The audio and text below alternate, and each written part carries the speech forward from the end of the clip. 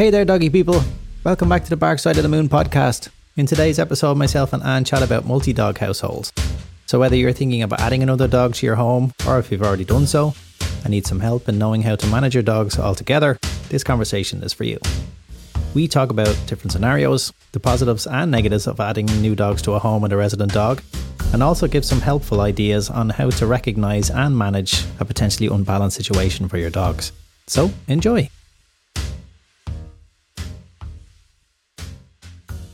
Hello there. Hi, how are you? I'm great. How are you? Good. Glad to be back again. Yeah, great to have you back as always.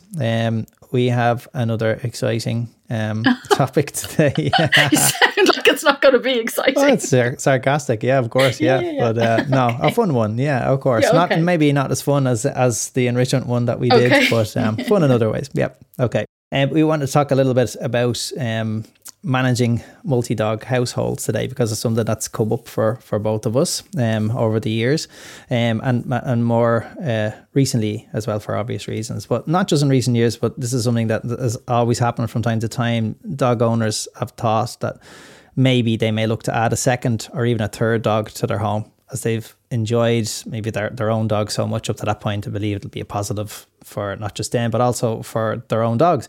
And in some cases, this works out great, but in many cases, it can be a difficult situation to manage once the new dog or dogs have been added to the home. When I worked in rescue, I used to see this happen from time to time, and what some people said was that they felt they should adopt another dog to give one a home. It really needed it, and didn't really think that it may impact negatively on their own dog or dogs at home before they adopted this new dog. Now they may find themselves in a situation whereby they have to keep the dogs separated maybe for portions of the day, or in some more severe cases, keep them completely separated all of the time to prevent spark points and potential arguments or fights in the home. Can be awful. So what I wanted to talk to you about today was to maybe help people to know if it's the right thing to add another dog to their home in the first place before this happens, and also to speak about how they may be able to manage their multi-dog home better if they are already in the situation whereby they currently are trying to manage multiple dogs on a daily basis. So I know it's a lot, but let's try anyway. Okay. We kept up. We know what we're going to talk about. Yeah. Okay. So if you're a current dog owner who's considering adding another dog to your home, what should you be looking at regarding your own dog before making that big decision?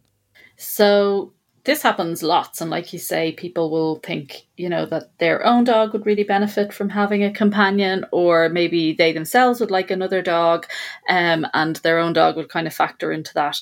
And I suppose the first thing that I will say to them is I'll say, well, does your current dog, or even your current pets, because you might have a cat or you might have other animals that need to have a say in this, do they want to live with another dog? And I suppose that's the first thing to consider. And I will say that to people. I'll say, well, what does your dog think about that? Or what would your dog think about that? Or your cat or your rabbit, or, whatever pet that you have, because that's going to be a valid consideration. And then I'll say, well, the second thing then is, we want to start thinking about, if you do want to add another dog, it's really the best thing to do, if you can, is to go for a dog that's as different as possible to your existing dog, but similar enough that you can still meet their needs. So, whatever environmental resources you have. So I think that's often a challenge for people. And the reason we say that is that most tension between dogs living in the same home is generally related to resource access, kind of possession, having access to food and the owner and the sofa and, all of the important things. And the more similar two dogs are, the more likely they are to be motivated by accessing the same things. Yeah, and be interested in the same kind of reinforcing experiences and things like that. So there may be more likely to be competitive interactions, and dogs are very competitive with one another. And we have selected for increased competitiveness in some types of dogs as well. So that has to be factored in. And then third, I will be talking about, well, how are you going to be able to provide a suitable setup, particularly for the early interactions when the dogs are just home and, your current dog suddenly has this dog appearing and not leaving and staying there permanently. Yes. And the new dog is going, well, they're in a complete whirlwind because they're going, what is going on? Where am I? What's happening? I have to navigate so many changes. And now there's this other dog in front of me and all of the politics that goes with that, along with everything else that's happening to them. Mm-hmm. So I will talk about the prospective owners' setup, and are they actually going to be able to facilitate really careful introductions. And I'm super conservative about this, so I'm probably seem a little bit OTT to a lot of people. And that can be because, my experiences will be with, so my sample is skewed, isn't it, all the time? Because I'm working with homes where this isn't working out great. Yeah. But also I tend to work with a lot of dogs that maybe just by virtue of the type of dog that they are, they don't always necessarily want to be living in, large groups and things like that. Mm-hmm. And they might prefer to have their own space. Yeah. And that kind of thing. So I tend to be super conservative about this, and obviously, that's where we'll start, and then we can adjust it and relax it or refine it according to individual requirements. But I would usually be talking about, before the new dog comes in, that we would have specific areas set up where the dogs have their own space initially, that they'll be rotated around in, and so that when the dogs first meet, they meet in really kind of quite neutral and open circumstances, and maybe even at a distance, because those first impressions count, particularly if you consider the new dog coming in, that the moving to a new home will be the most stressful kind of thing they may have experienced. And everything is heightened, and they're more sensitive about all of the interactions they're going to be involved in and all of the situations they're going to be exposed to.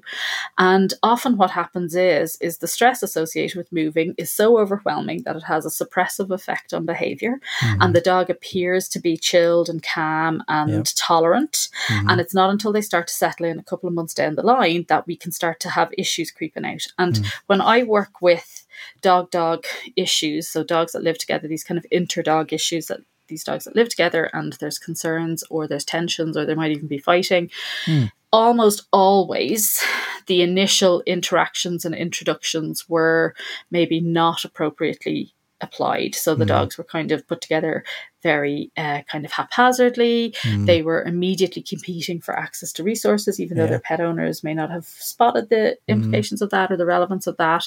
Or they might have been having, or, showing quite tension toward one another that wasn't spotted or wasn't identified, early enough before things kind of kicked off. And I suppose the fourth thing then you could add to that list there really is to talk about the expectations that the person will have of bringing a new dog in. What do they actually think everybody's going to get out of this? And that means their current dog or their, pets, their cat or whatever other pets they might have, themselves and the new dog, and the family, obviously, and all those sorts of things. So because often we have unrealistic expectations of dogs and dog behavior, and we expect dogs to be hypersocial, and they are in lots of ways, but they don't necessarily or might not necessarily want to live full-time with another dog. That might not be something that they want to do, or on an individual basis. Or they might be quite open to that when they're young, but as they mature, that, comfort might start to wane, and that needs to be taken into account as well. Yeah.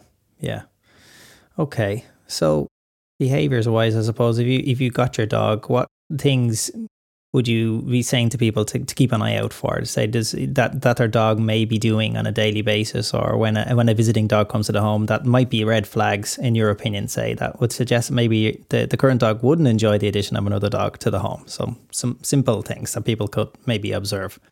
Yeah, I think that's going to be really individual, I suppose. Of course, we want to know kind of at different levels what's their comfort with other dogs. So just other dogs in general. Yeah. And then maybe how do they deal with unfamiliar dogs? And then, have they had any experience of another dog being in their home? Because it's one thing meeting a dog out in the park or wherever where, totally there aren't different. where there aren't a whole lot of resources. It's open space. They might be off lead, so it kind of goes a little bit more smoothly than when you're in the confines of the home and that dog's stuff is everywhere. And again, to remember that, dogs are quite competitive with one another. They're not natural sharers.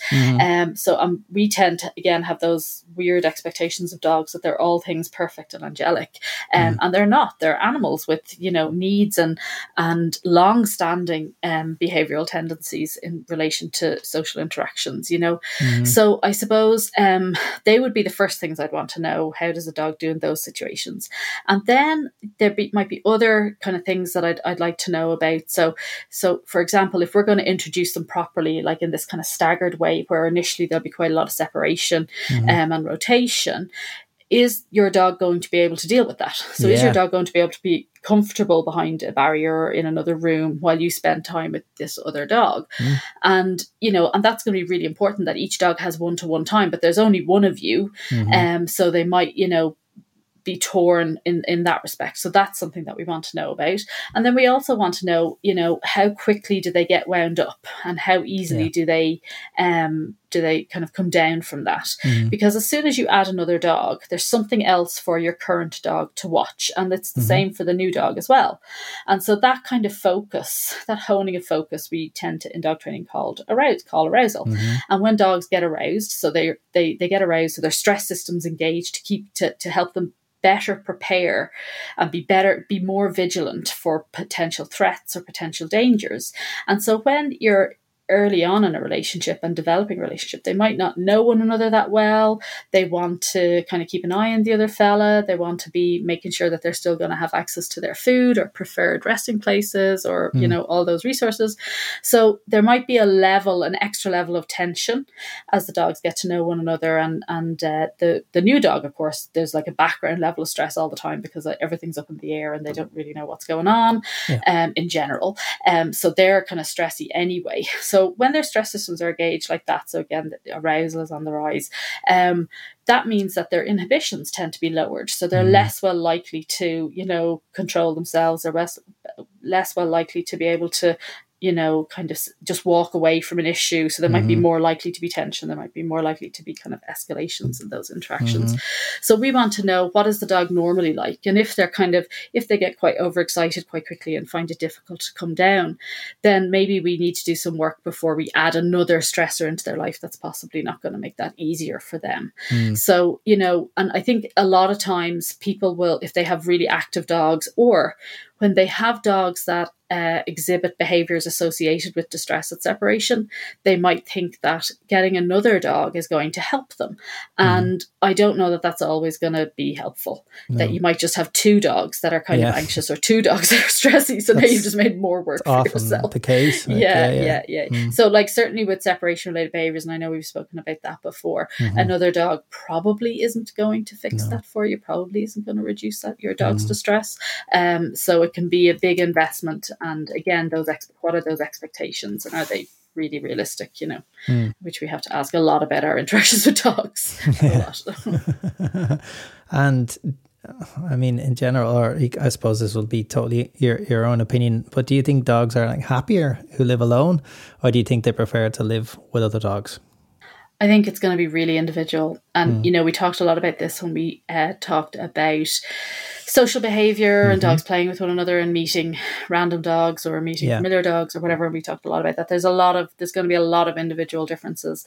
And again, there might be differences in, from type to type of dog as well, where we've selected for more or less kind of this, kind of social butterfly tendency. Yeah. So I think it's going to be really individual.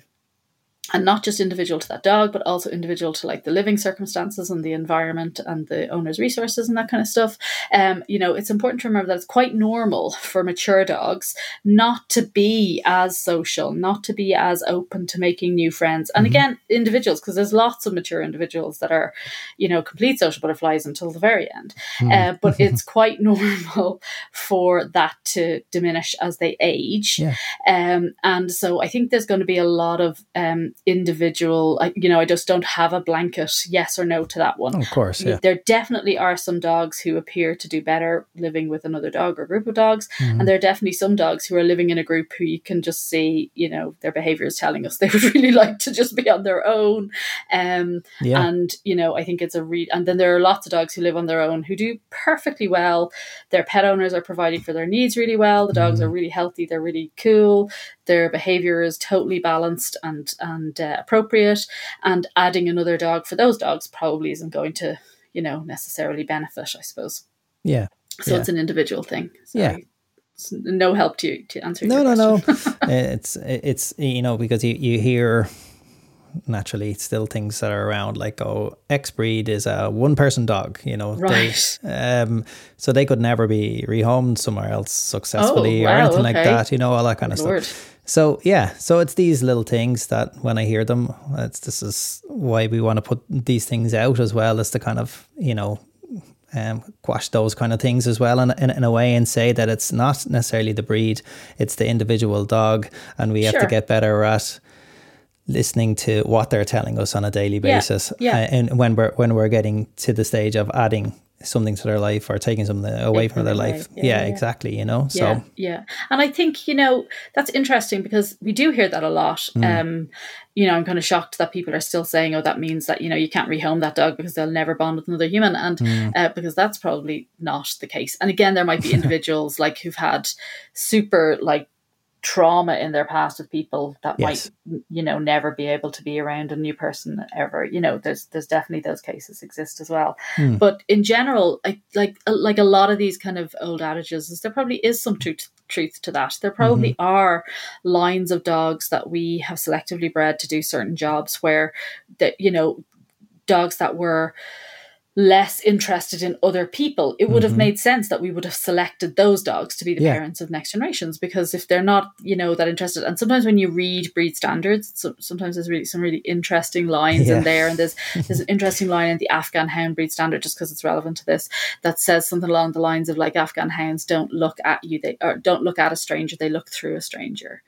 And I think that kind of idea is replicated in some sighthound breed standards and stuff like that. So I was totally addicted to breed standards and breed books when I was a kid, so I have them all learned off. No way. No, I know, it's strange. It's really weird that I would do something like that. That doesn't sound like me at all. I think loads of us, I fell asleep for I don't know how many years, but to get my first dog, I had a little dog book with all the different breeds, and for some strange reason I was drawn to the Boston Terrier page. Oh yeah, I love it. Love Boston. And I would every night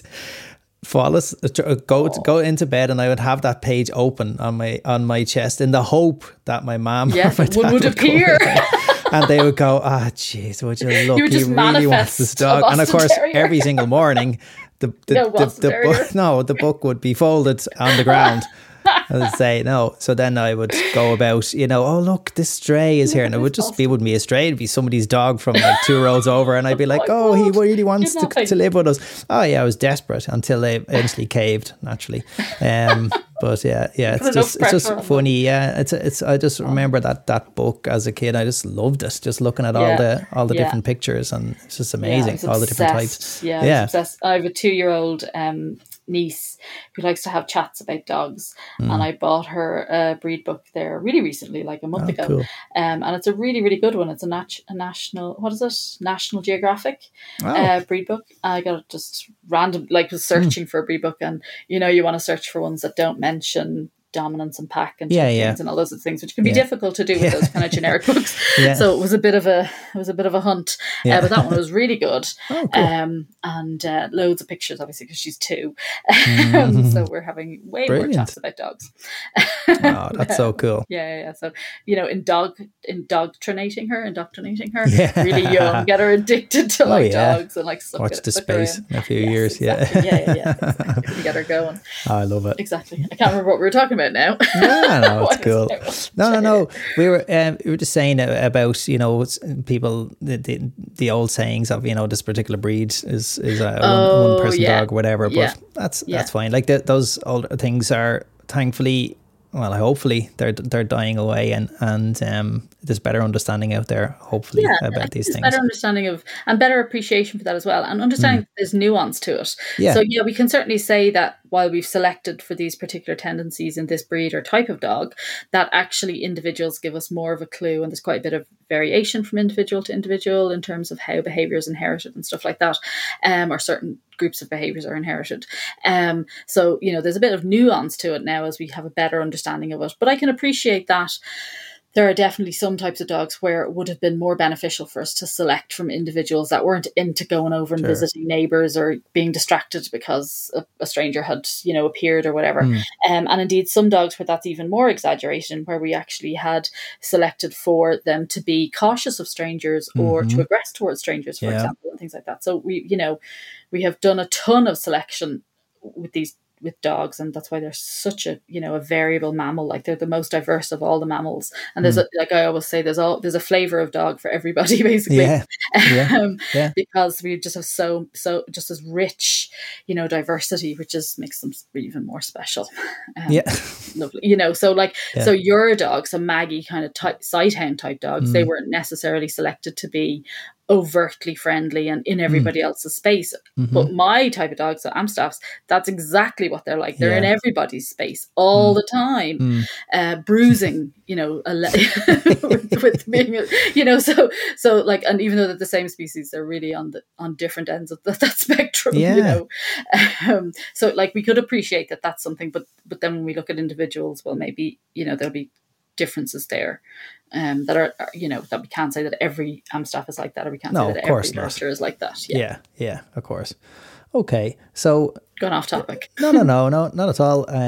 So it's been, I suppose some people might think, this kind of, maybe we're coming at it from a kind of a negative slant. So I'm trying to think about, right, okay, so what maybe if you've got your dog that you're thinking would be receptive to this change, so what could be some of the benefits of adding another dog to the home with a resident dog or dogs in it?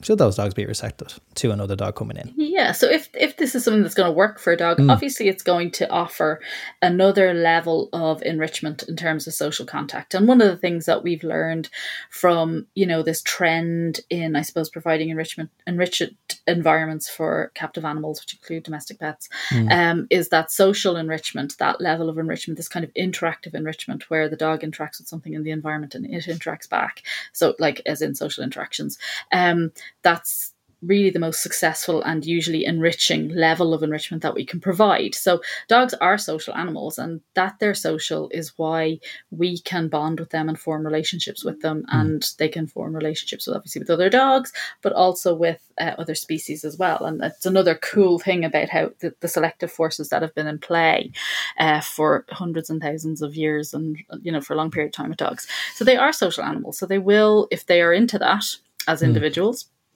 they should be able to get a whole lot out of it. So it can provide for a lot of those kind of behavioural outlets at a level that maybe humans can't, or they can pick up where humans just don't have the time, for example, or the resources to be able to do that. So it can certainly be really comforting for some dogs, dogs, and there is a difference between dogs who live together and dogs who form attachment relationships to one another or bond with one another. And obviously for those dogs, it can be just as it's comforting for them to have access to their humans, it can be comforting for them to have access to their canine companions as well. And for people, it can be really beneficial. It can be really helpful, particularly if the relationship between the two dogs is healthy. And that can be a nice thing to be a part of. It can be a nice thing to watch. And also, I sometimes think, when I've had just one dog versus multiple dogs at a time, when one of the dogs ages or becomes chronically ill or dies, it can actually be a little bit more helpful that you have the other dog there.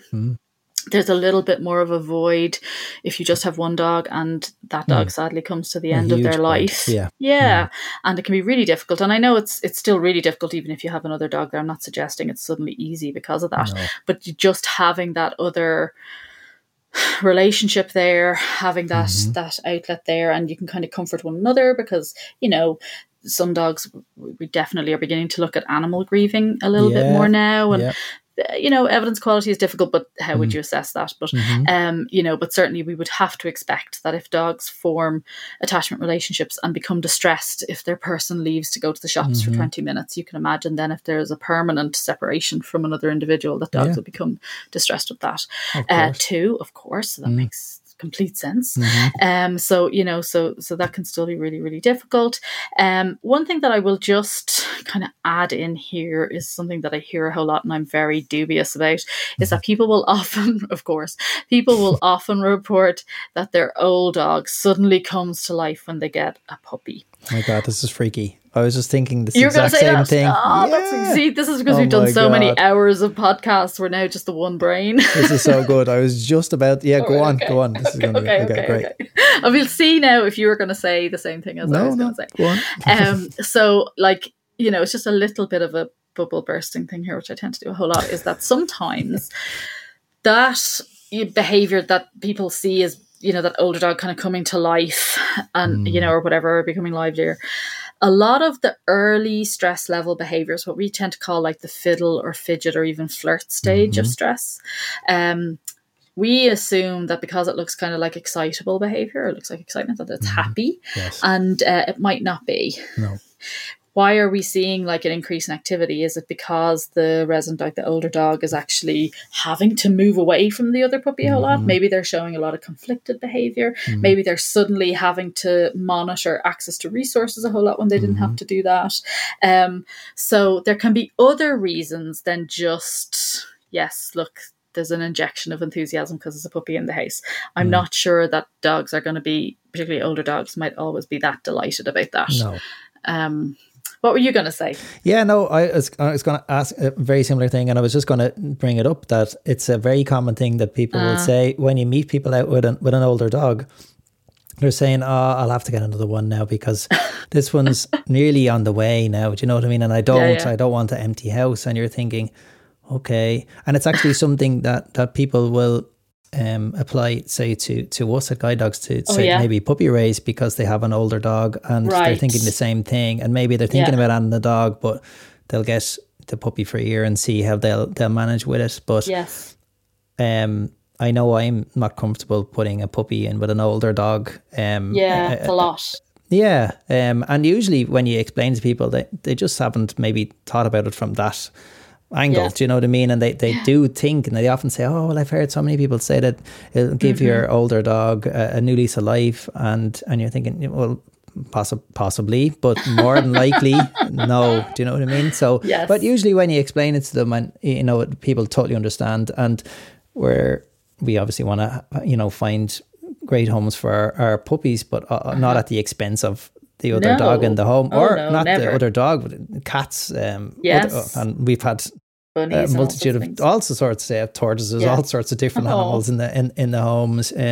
So yeah, it's an interesting one, but I'm glad that you said it because I just popped in at literally the exact same time. I was thinking when you were starting to talk, I was like, I wonder is she going to say this? So yeah. So good stuff. Great minds. Great preparation as always. As always. Oh yeah. Well, if I'm involved, it's always well prepared and scripted. Never. Oh, it's great. That's why I love this, because this is what comes out naturally in our conversations. Exactly. Anyway, that's why they're all 4.5 hours long. Yeah. Oh my God. We record all of those. Holy moly. I know. Yeah. But okay. Right. Okay. So if you've already adopted another dog now. Okay. And the balance in your home has shifted to maybe one of stress as the dogs are not getting along or maybe are just difficult to manage. What can people now do to make these situations easier on the dogs and on them, essentially? Well, I suppose the first thing is, like as we're always kind of saying, is realign those expectations with reality, So if it's already happened and you've added the second dog and you're maybe kind of looking at it now and going, oops, maybe we've been a bit hasty there, maybe we've kind of dived in, or maybe there's some tension growing, or maybe you've spotted something of concern. So the first thing is to kind of realign expectations. It's really difficult for new dogs, and I talk about this all the time because working with a lot of rescue dogs, particularly at the moment, but have always done, that people tend to bring them in and just expect that they're going to slot into life, and that they're going to be fine with the children, and they're going to want to be in the car, and they're going to want to, hang out with the other dogs or the cat or the whatever, and be okay with all the household stuff. Like when a new dog comes into a new home, you might have had time to prepare for that. The dog doesn't know what's happening until it happens to them, and their entire world falls apart. And even if they came from like a crappy situation before, and they're coming into a wonderful situation now with you, that the changing part is really difficult for them, even if it's going from crap to great. Like the changing part is really, really hard for them, and will take months and months and months before they're able to deal with that. And their stress levels are super high because they don't know where the monsters are, and they don't know when the monsters are coming, and they don't know if the monsters are coming. So there is this level of background stress all the time. It's really difficult to form new relationships with people because that's a complex process, getting used to all the things, and then having to also navigate social interactions with other dogs who, again, even though you had time to prepare, your current dogs, the resident dogs, only knew it was happening when it happened. And suddenly there was this dog here, and he's like not leaving, he's still here. And that's really difficult for them too. So that's the first thing to do, is to just be really mindful that, dogs are just not these kind of cartoon versions that we've built up, particularly via social media, of animals that are just passive and love everything that we do to them just because we've decided we're going to do it to them. They have complicated attitudes to their world and need our support. So that's the first thing I will say, is get your expectations in check and kind of realign them with reality, that we're actually dealing with dogs and animals that didn't necessarily have any say in this, necessarily have any choice about this, just kind of happens to them, and they're expected to go with the flow. So, once we've done that bit, then we actually have to start doing kind of like really kind of proactive physical things. So the first thing is to rearrange your setup as best as you can, so the dogs can have time apart, and that you have, this area here is for you, and this area here is for you, and I'm going to spend one-on-one time with you, and we're going to do nice things in these spaces, and we might rotate, and we'll give you lots of time away from one another. I mean, everybody wants time apart from another individual, and even where we have two dogs that are super reliant on one another and have real difficulty being apart from one another, that might not necessarily mean that them having some time apart is a good idea. Like that is a good idea for those dogs. We just might have to help them to do that and better cope with their world. So even if they're showing distress of being separated, actually we might have to help them learn how to cope with that, because that might actually be beneficial to their relationship, as it is to anybody's relationship with any individual. Some alone time is super important, just to kind of clear the air and be able to cope with life. I will advise pet owners to identify what we call hot zones, so areas where things can get a little bit tense and can be a little bit OTT, so like tight spaces, particularly exciting spaces, so the hallway, as you're getting ready to go for a walk, doorways, entrances, exits, coming in and out, the kitchen, even, places that are associated with food in any way, shape or form, or resources in any way, shape or form. So even if there's food on the counter, or anticipated or expected that there will be food on the counter, even that can be guarded by one or both dogs, even if they're on the floor. So I think one thing that tends to happen a lot is people tend not to feed dogs separately. And this is a kind of a bugbear of mine. There's a lot of, some of that is based in kind of old traditional ideas where, the food is from me, so the dogs must, just learn to live with it, which is just weird. And it is weird, like that it's weird. And also just to remember, dogs are not natural sharers. They don't feed socially. And if you watch like canids, like wild canids, like wolves or whatever, you watch videos of them, you'll see that even though they might be sharing a carcass, and there'll be less competition because there's abundant food when you have like a whole animal to break down.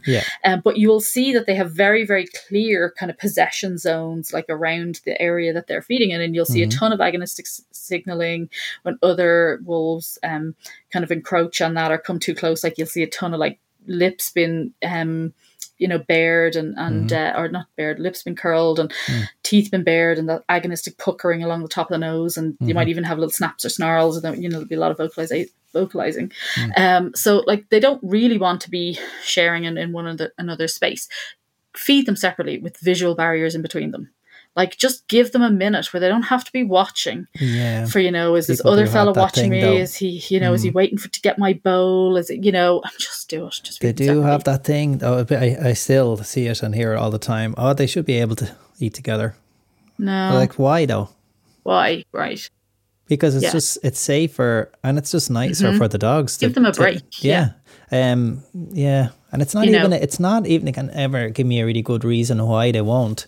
It's just it must be just a thing from the past that's been you will see groups of working dogs, like, so there's some really impressive videos of hunts with their groups of hounds and they're feeding collectively, but these animals are different. They're living in cooperative groups. It is different. They don't have the same relationships with people. They don't have the same relationships with one another that your two dogs necessarily do.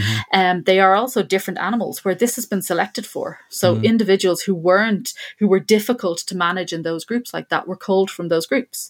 So like that's been deliberately selected for. With your random pet dogs at home, that's not the case. That's not something that we've been selecting for. And in general, and people will say, oh, well, it's people then that make dogs guarders. You know what? That is not the case either.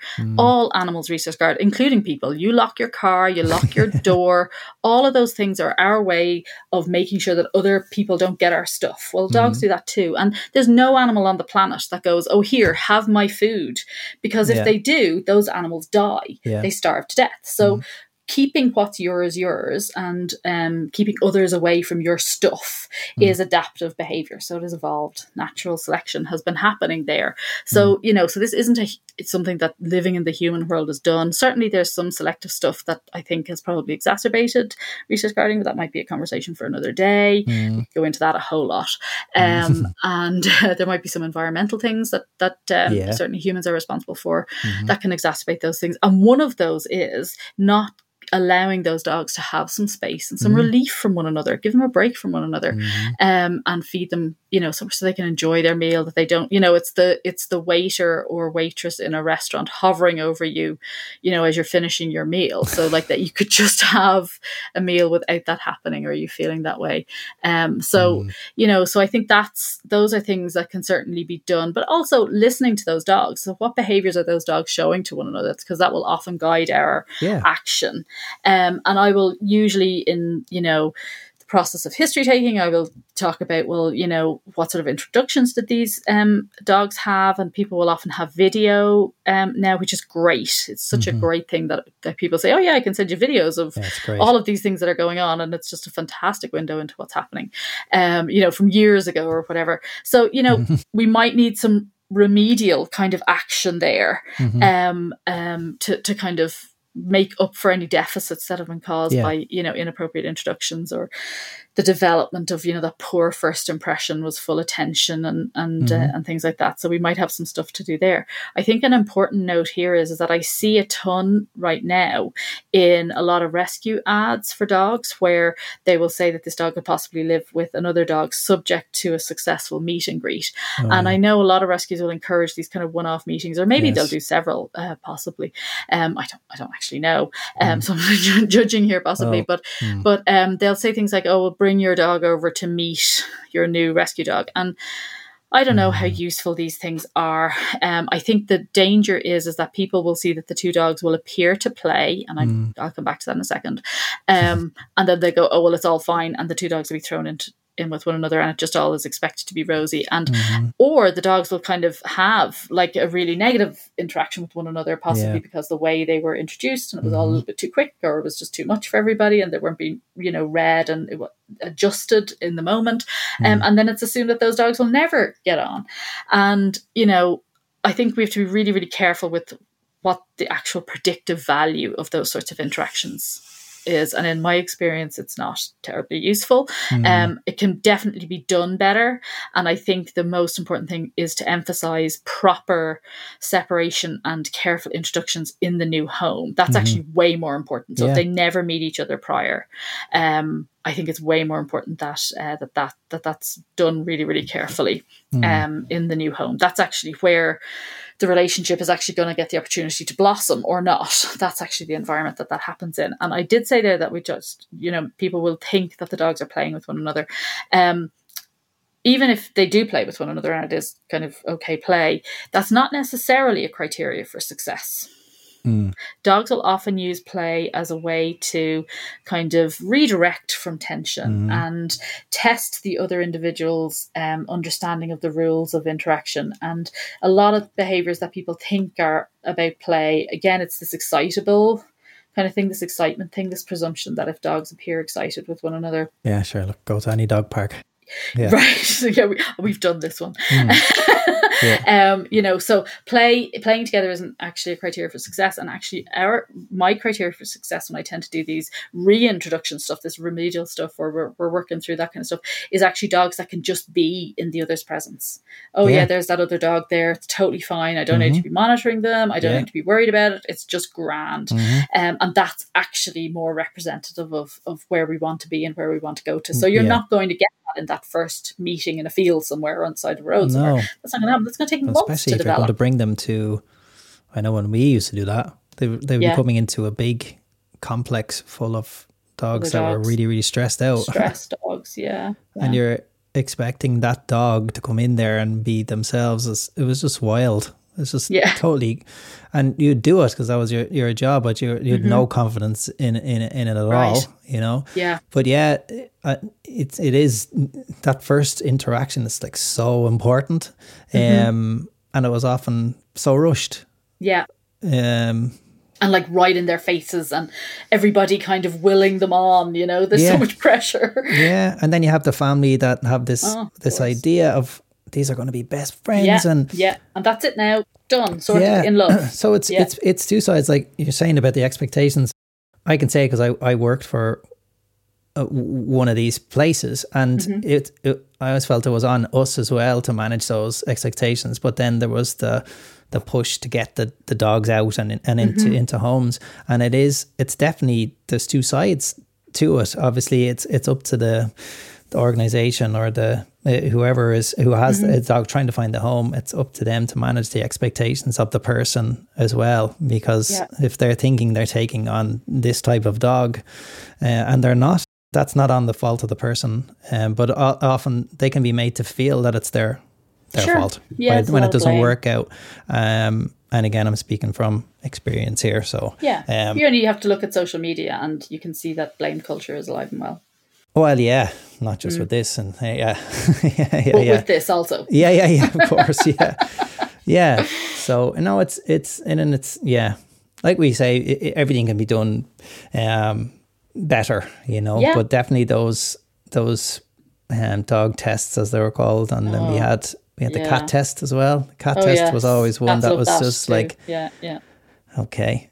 We got to go to the house of this poor cat and have this strange dog come in and see how they're going to react. And we would say before we leave, I can tell you what's going to happen. Okay, well, we got to go and do it anyway. Yeah. It was just some really, really strange things. Of course, it's a long time ago now, and hopefully it's better. Yeah, but I think it still goes on, because I see it a ton in when dogs are advertised. Like, I see it a lot, to the point that I'm mentioning it here. Like, it's that relevant, and that I will talk to a lot of people who've adopted a dog over the last 2 years, and that was what was done, and then now their dogs can't see one another because if they're in eye line of one another, all hell breaks loose. So it's definitely not indicative of success, and there's wider criteria to consider. And really, the most important thing is that we give both the resident dog and the new dog just a couple of weeks to get used to the idea that this fella is staying. And remembering that that's a lot to grapple with for the new dog. Like, it's just so many layers of stuff that they have to deal with. That's really, really challenging for them. And the problem is that we don't necessarily see the results of this for, a couple of months down the line, or years down the line, months. And that can be really difficult for people to understand. That I just sound like I'm being really over the top with this and being really dramatic with it. And I'm going, no, seriously.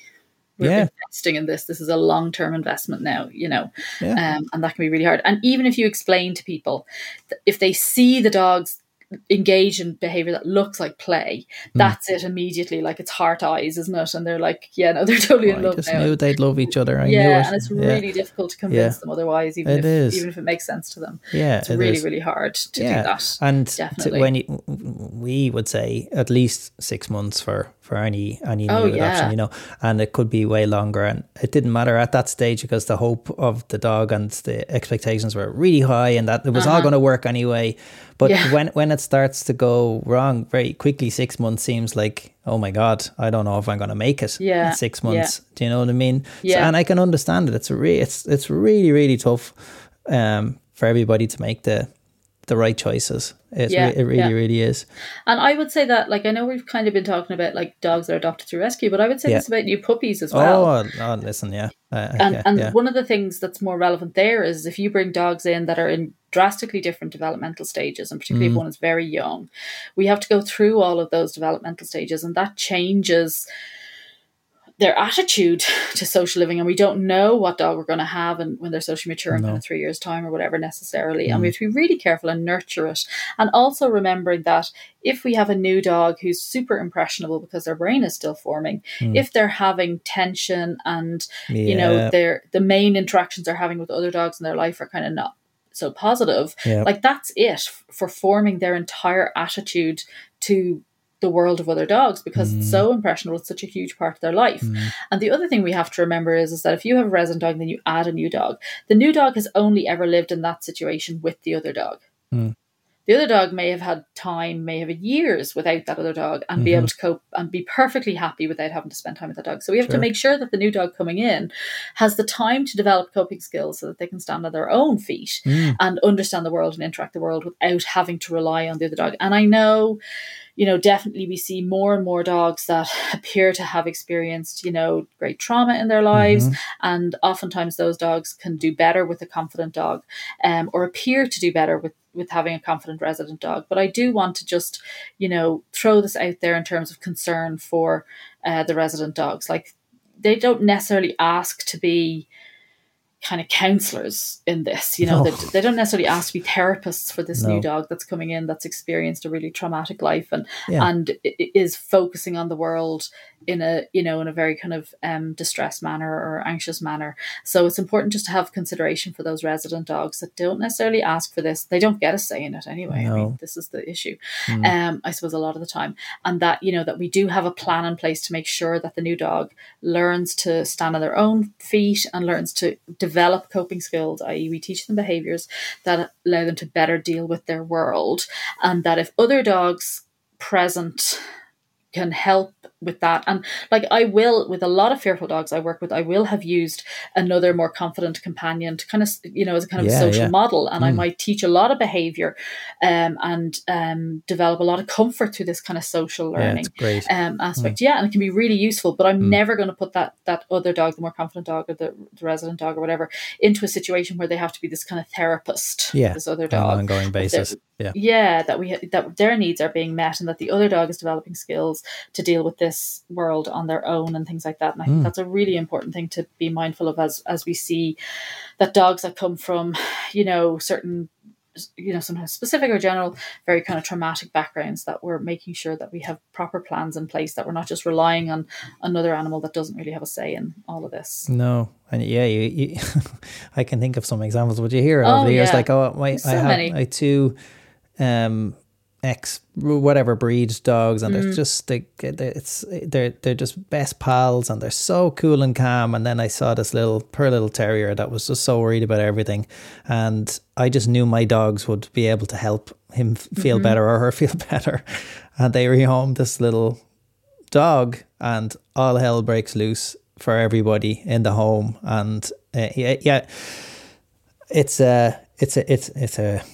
really, really tough one. But then in those situations, sometimes they will keep going. The people will keep going with it in the hope that over time it will change, but it impacts negatively on those dogs that were there previously who had this amazing life just for the sake of this little guy or girl to help. Yeah. And it's like, it's something that is often forgotten about in the, like, you'll see ads for in rescue and things like that. Oh, must have another confident dog in the home, or, whatever way it's worded. And I'm thinking, well, who is thinking about that dog? Is that dog asking for this? And sometimes that's just because, it's a normal puppy that's not necessarily grappling with great trauma in its life or whatever. And they just want, like, it's a good idea to have a model dog. And I'm all on for that and all those things. But oftentimes it's these dogs that have come from, really, really serious situations, like hoarding situations or puppy farm situations or lab situations or whatever, all these awful things have gone through them, and or they've gone through.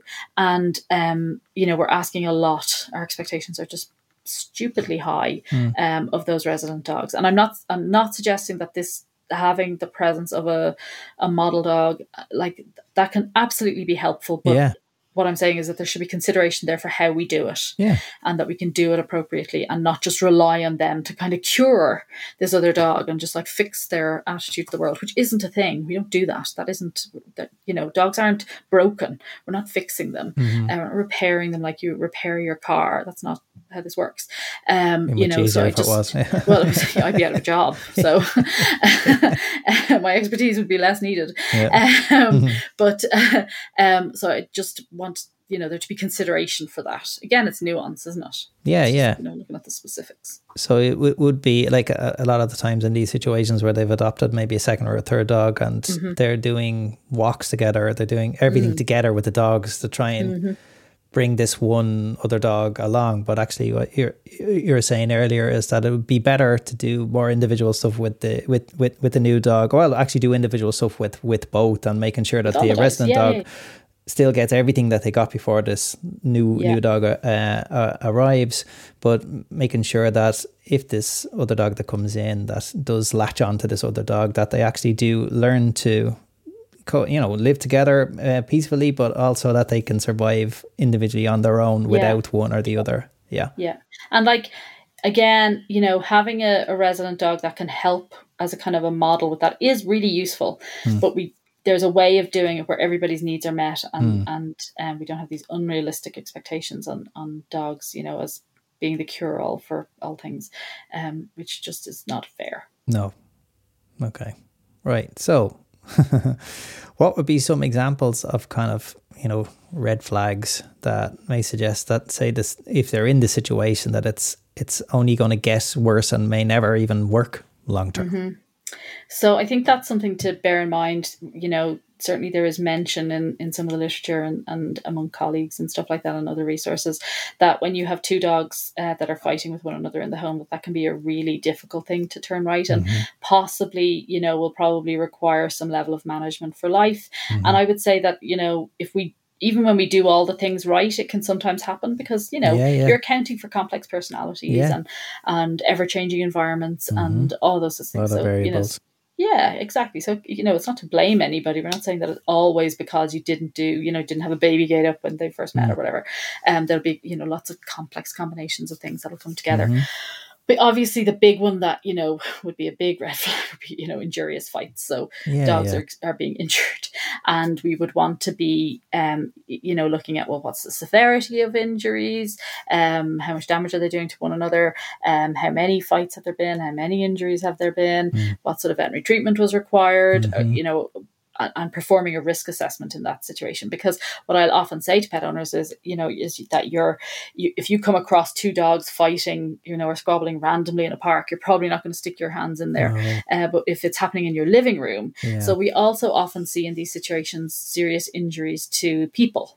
And it may not be that the dog intended to bite anybody, but they're focusing on one another, and then a hand goes in there, or and you just get caught by a flailing tooth and stuff like that. Yes. And because they're not kind of concentrating on you and they're not in an interaction with you, they might not be inhibiting their bite in the normal way that they would in another social interaction with you. So they can be quite serious injuries and punctures and tears and things like that. And also, as soon as people get involved, we can kind of move dogs, or our presence can, add to the tension, and then we can try to pull one dog off another so it tears the other dog. So like it can make things worse. And of course, the dogs, when they live together, it's really difficult for them to get away from one another. And like, we know that ourselves, you know, we've all gone through lockdown and had to live with our, you know, partners or family members or children or whatever. We were kind of stuck in a place with people. So we have an understanding about that, you know, that, you know, normally adult humans have access to a lot of choices and options, so that you can leave or you can move away or you can go over there. Dogs don't have that. They might not have access to those things, but also they might not want to move away from their humans. They might not want to move away from those resources. So they can be stuck, you know, with this other dog that they're kind of watching and monitoring all the time. And the thing is that squabbles among social animals, warning behavior among social animals, that's completely normal. None of us would be expected to live in a social group without ever having a raised argument, for example, with the person or people that we live with. I mean, that's not possible to do. You can't go through your life like that. And so, you know, we have to accept that some level of kind of social interaction where there might be distance increasing behavior, stress related behavior directed towards one another is normal. But we also have to understand that that behavior might not function as normally for those dogs and might escalate quicker because they can't actually get away from one another as easily. And so, you know, if we consider that the function of those behaviours a lot of the time is to get social relief, that's really difficult when you're in the confines of a house and you can't move, you don't want to move away from your bed, or you don't want to move away from your bone, or you don't want to move away from your human. So, you know, I think that it just becomes harder. So I would say that if we are having, you know, growls and things like that, and one dog growls, you know, when he has a bone, and the other dog just immediately moves away and moves on with their life, that's probably not a big concern. All of the things being equal, you know, but where that isn't happening or is not possible to happen, it's very difficult for those dogs to have that space from one another. Or things are escalating quite quickly from, you know, staring and stiffening through to snapping and snarling quite fast. I would say that we're probably in a situation where the red flag is redder and getting redder and getting flaggier. So a lot of this stuff is commonly associated with kind of, you know, so-called typical kind of resource guarding related behaviors, and that's of course comes back to that kind of competitiveness.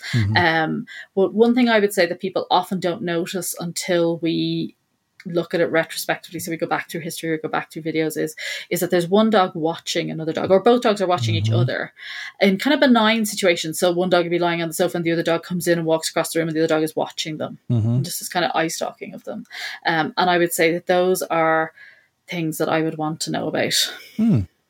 Those would be that one is often it often comes up, or it's often visible in videos and things like that from those, you know, those dogs in those dogs' histories. That kind of just monitoring each other. That would be something that would be easily missed by people. And particularly if you're living it. So it's very easy for me to say, oh yeah, I'm spotting that now, but I've been called in to look for these things. It's you've been told there's a problem already, kind of thing. But like if I'm living it and I'm watching the telly or I'm hanging out at my house, or, you know, I'm not necessarily looking for those things. So it's incredibly easy to miss, and can be very, you know, dogs are incredibly subtle, or certainly to us they appear very subtle. I mean, to other dogs it's glaringly obvious, you know. So it's very easy to miss these things, you know, and not, and if you see them, not think that they're relevant. Like that's very easy to do, definitely.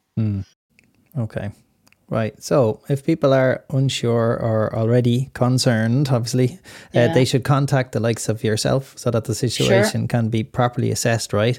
It's really important that really somebody as early as possible. Somebody who knows what to look for and what they're looking at needs to come and assess it. Like really, the best time for me to get involved is at the introductory stage, or even better when you're considering, you know, even just thinking about getting a second dog. Like that's the time, and that we can talk about that. We can look at the setup. We can do things. And the thing is that if it goes really smoothly, you can always peel back a lot of that management and a lot of that confinement and rotation. Adding it is harder because you already have stuff going down, and and I'm not necessarily waiting for those dogs to growl, because people will say, oh, well, they you know, they're able to eat with their bowls beside each other and they don't growl at one another. Great. But that's not, I know, woo, there's a win. But it's not, because actually what I'm thinking about is, what are these two dogs associating with one another? So what are the emotional associations that are happening? So how do these dogs feel about the presence of the other? And the absence of growling doesn't mean that they're loving it. No. You know, and I would say, like, definitely as early as you can. Don't wait for it to go that we have more than one fight. Don't wait for somebody to end up in the doctors or somebody to end up in the vets. You know, this idea of, oh, just let them work it out themselves. oh, don't do that. Get help. No. And we'll be able to identify situations where we go, okay, that's something that they can get out of themselves and we need to let them do that. But a lot of the time that is not going to be helpful, and we need to be preventing it from getting to a stage where the dogs need to use tension toward one another. And that's actually the key to success with this. Yeah. But don't wait. Don't wait. As please. Always, same message, as early as possible. Yeah, I know. But this one is particularly important because I generally see these cases when dogs have been injured, and incredibly commonly when people have been injured, like hospitalized, because again, they get caught in the middle of something that they wouldn't normally put their hands into, understandably, or their foot into. A lot of foot injuries because people will try and put their feet between dogs, and they might be in their socks or bare feet, because they're at home in their house, like, so they're not wearing boots or whatever. And it's scary. When you, it seems like it's going on forever when dogs are having a fight. And it's often not. It's like, a few seconds or whatever. Seconds, but it's really, really scary. So you would just do whatever comes naturally, quickly, first thing into your head, so you can see how it would happen. But it's really dangerous. And like one of the things that we'll actually do with these cases is we'll go through a whole lot of, if management does fail, because it does fail, of course, because somebody leaves a door open, because humans are human and dogs are dogs. So how do we actually split fights up so that we don't injure dogs, that the people don't get injured? How do you actually deal with it? So it's not just preventing it, it's also what happens if it does happen, and what can we do to prevent that from happening, or splitting those dogs as needed, because some that can come up, and it is terrifying. And as somebody who has worked around dogs who do this all the time, and I've worked in really large groups of dogs where you can have drama, just by the fact that there's so many dogs, it always gets your blood pumping. Like, it is incredibly distressing. It's really scary, and there's usually, like with a lot of normal fights, I'm going to say, amongst dogs, there's lots of noise, there's lots of drama. It's a big kind of production. So it always gets you going. Let me tell you. No matter how many times you've experienced it. No, exactly. It's not something you get used to. No, I shouldn't anyway. No. Yeah, no, definitely. No. Okay. I agree. Cool. We said it was going to be fun, didn't we, guys? Yeah. So, hilarious. No, it's a really important one, because it's something I know I'm asked all the time about. Should I, because of my maybe rescue background, I don't know. People are thinking, should I, definitely. And a lot of people do really think about this long and hard before they do it. But even with that, there's a lot that can still go wrong. So I think it's no harm to bounce it off somebody outside. Oh yeah, get advice first. Definitely. Yeah. And like, it'll often seem like some of what we've been talking about, it'll often seem that I'm kind of playing devil's advocate and almost trying to turn you off it.